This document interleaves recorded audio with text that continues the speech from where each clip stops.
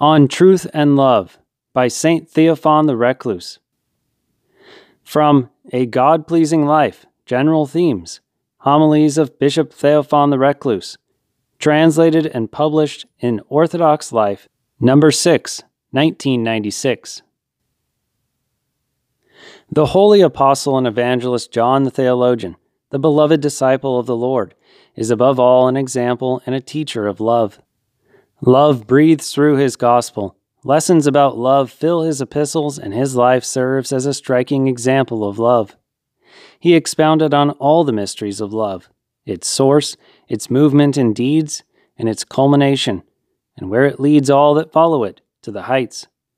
In this subject of love, St. John is especially well known, and no matter who would begin to muse about love, he would immediately bring to mind St. John as the model of love, and turn to him as to a teacher of love. Now let us examine how contemporary wise men have made use of this teaching. They possess a special kind of vain wisdom called indifferentism, by which they reason, believe as you like, it makes no difference. Just love everyone like brothers, be charitable to them, and have a good influence on them. They point out that the evangelist John the Theologian writes only about love. For him, love is light and life and all perfection. According to his words, the person who does not love walks in darkness, abides in death, and is a murderer. It is well known that when St. John grew old and was unable to walk, they carried him to church. There he only admonished, "Brethren, let us love one another." Thus he so valued love. They tell us that we also should love like that and only love, believing any way we wish. I myself have had to listen to such wisdom. Perhaps you have also had to listen to it, or will hear something similar to this. Let us contrast their false teaching with the true teaching of St. John the Theologian, and then protect our thoughts from wavering from the fundamentals of Christian good sense into the vain wisdom of the indifferent ones. These so-called wise people desire to build everything without God, their external welfare, and their morality. From this they strive wherever possible to craftily weave a school of thought where there is no need to talk about God. And they beat their drums about love. They tell us to love one another, and here there is nothing to think about God. It is especially on this point where the holy evangelist routs them. Although St. John continuously and exactingly reminds us to love one another, he also places love in such a close bond with God, with love for God and the knowledge of God, that it is impossible to separate them. Behold, where St. John's love originates. Herein is love, not that we loved God, but that he loved us and sent his Son to be the propitiation for our sins. And he adds, "Beloved, if God so loved us, we ought also to love one another." According to his reasoning, our mutual love must be built up by the action of faith in the Lord, who came to save us, and consequently it is not all right to believe as you want. Further, he teaches, "Beloved, let us love one another, for love is of God. If we love one another, God dwelleth in us. God is love, and he that dwelleth in love dwelleth in God, and God in him." You see, he does not say a word about love without speaking about God and the Savior. Love is from God and leads to God. Thus, he who says that he loves his brother and does not know and love God and the Savior is a liar, and the truth is not in him. Therefore, it is possible to summarize the entire teaching of the holy evangelist on love in the following words. In order to love your neighbor, you must love God, and in order to love God, you must, of course, come to know him within yourself, and especially in his salvific activity on us. We must know and believe.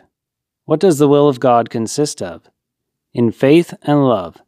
Thus the commandment says, that we should believe on the name of his Son Jesus Christ, and love one another. It does not only command us to love, but to believe in the Lord, and in such a way that faith is the source of love. If one were to gather into one all the places where St. John the Evangelist speaks only of love, one could still not confirm his teaching by the false reasoning, only love, and believe as you want. Besides his teaching on love, he also speaks of faith, independent of the law of love. Behold how he categorically rejects those who say, "Believe as you want." What does he preach about from the very first verses? That which was from the beginning, which we have heard, which we have seen with our eyes, which we have looked upon, and our hands have handled, of the word of life. For the life was manifested, and we have seen it, and bear witness, and show unto you that eternal life, which was with the Father, and was manifested unto us. That which we have seen and heard declare we unto you, that ye also may have fellowship with us. And truly our fellowship is with the Father and with his Son, Jesus Christ.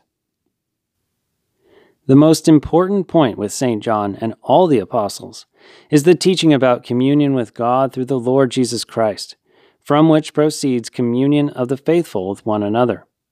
How can we have the one without the other? Further, St. John asks the question, "Who is a liar?" and answers thus: "Who is a liar but he that denieth that Jesus is the Christ? He is Antichrist, that denieth the Father and the Son. Whosoever denieth the Son, the same hath not the Father. Whosoever shall confess that Jesus is the Son of God, God dwelleth in him, and he in God."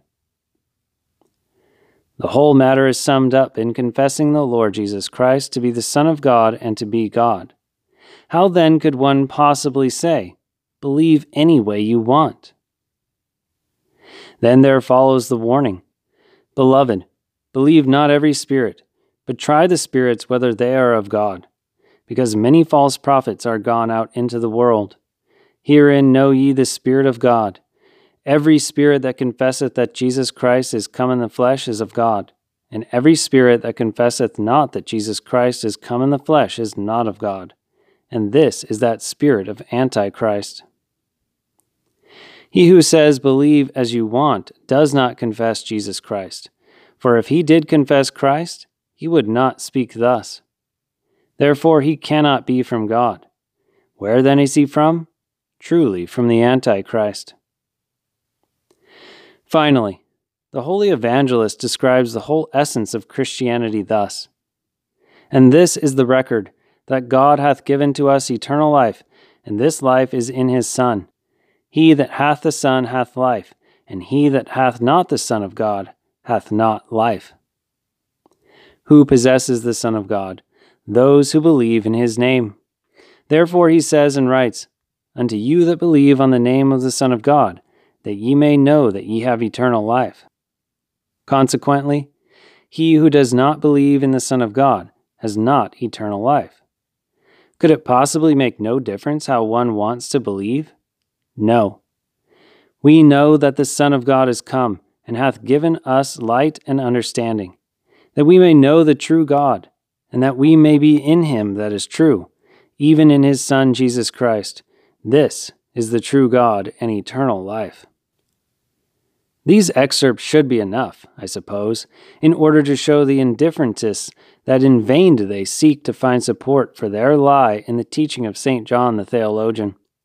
It is more than likely that they make such claims without having ever read St. John's holy and divinely inspired writings, but rather quote him based on rumors about his overflowing love.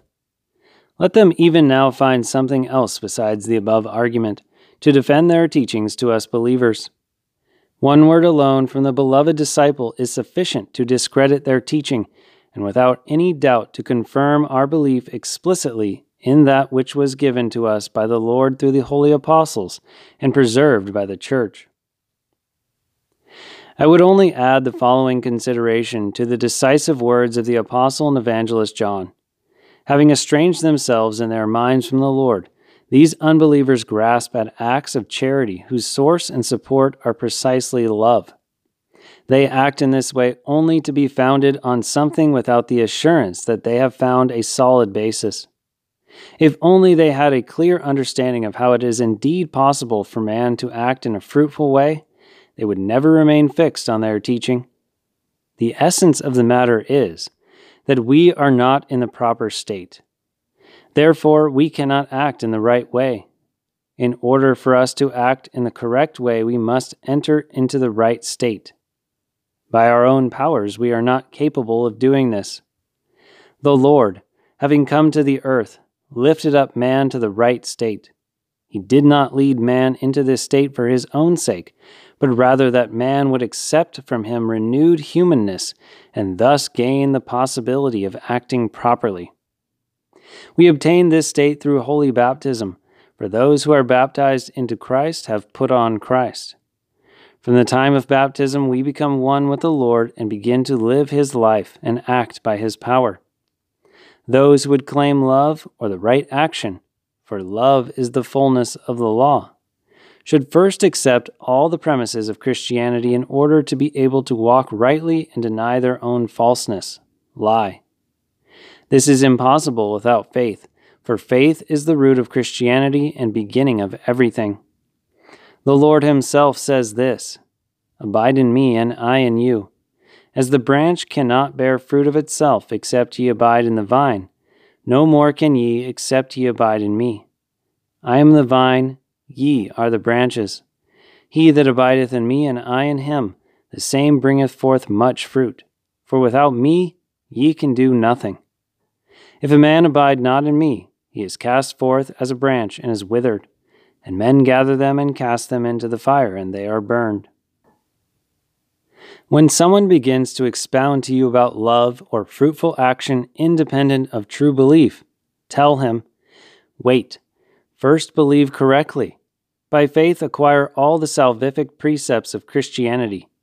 Through them be united with the Lord. Make your life and strength depend on Him like you would on an injection for your health, and then you will begin to act in a fruitful way. It is a fact that the witness to a righteous life is fruitful activity in love, but in order to attain it and to remain in it, one must accept all of God's truth with faith and pass through all of God's sanctifying actions on oneself. Only under these conditions, i.e., by abiding in true love, may we grow up into Him in all things, who is the head, even Christ. We could summarize thus: he who does not have the right faith cannot enter into the proper state, and he who does not enter into the right state cannot properly act. Now do you see how one cannot say, "Believe as you wish," only love? Faith is not only the image of the knowledge of God and of our relationship to Him, it also includes all the salvific institutions, not just the church as establishment, but all that is contained within the church for salvation given by God. These salvific institutions maintain active faith. Our so-called wise men might not actually be opposed to Christian teaching, but, more than anything else, they are repulsed by Christian institutions.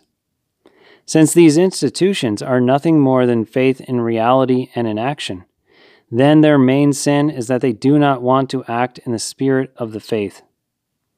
One is only amazed at how these people so persistently expound about deeds and labors, but remove themselves from activity in the realm of holy faith. There is something amiss here. Surely they are acquainted with the laws of logical thought. There is such duplicity here that one must assume that they are not in fact doers, but are acted upon. They are the tools of a foreign spirit, and such a spirit that is itself foreign to truth. Brethren, having understood this, let us guard ourselves from the evil reasoning of this world. Only those who have never tasted the truth can waver in it. Let us fulfill with humility and in the spirit of truth all that our holy faith demands. Then we will have, and carry within, a witness which will bring to naught all false arguments from without. May the Lord illumine us by His truth. Amen.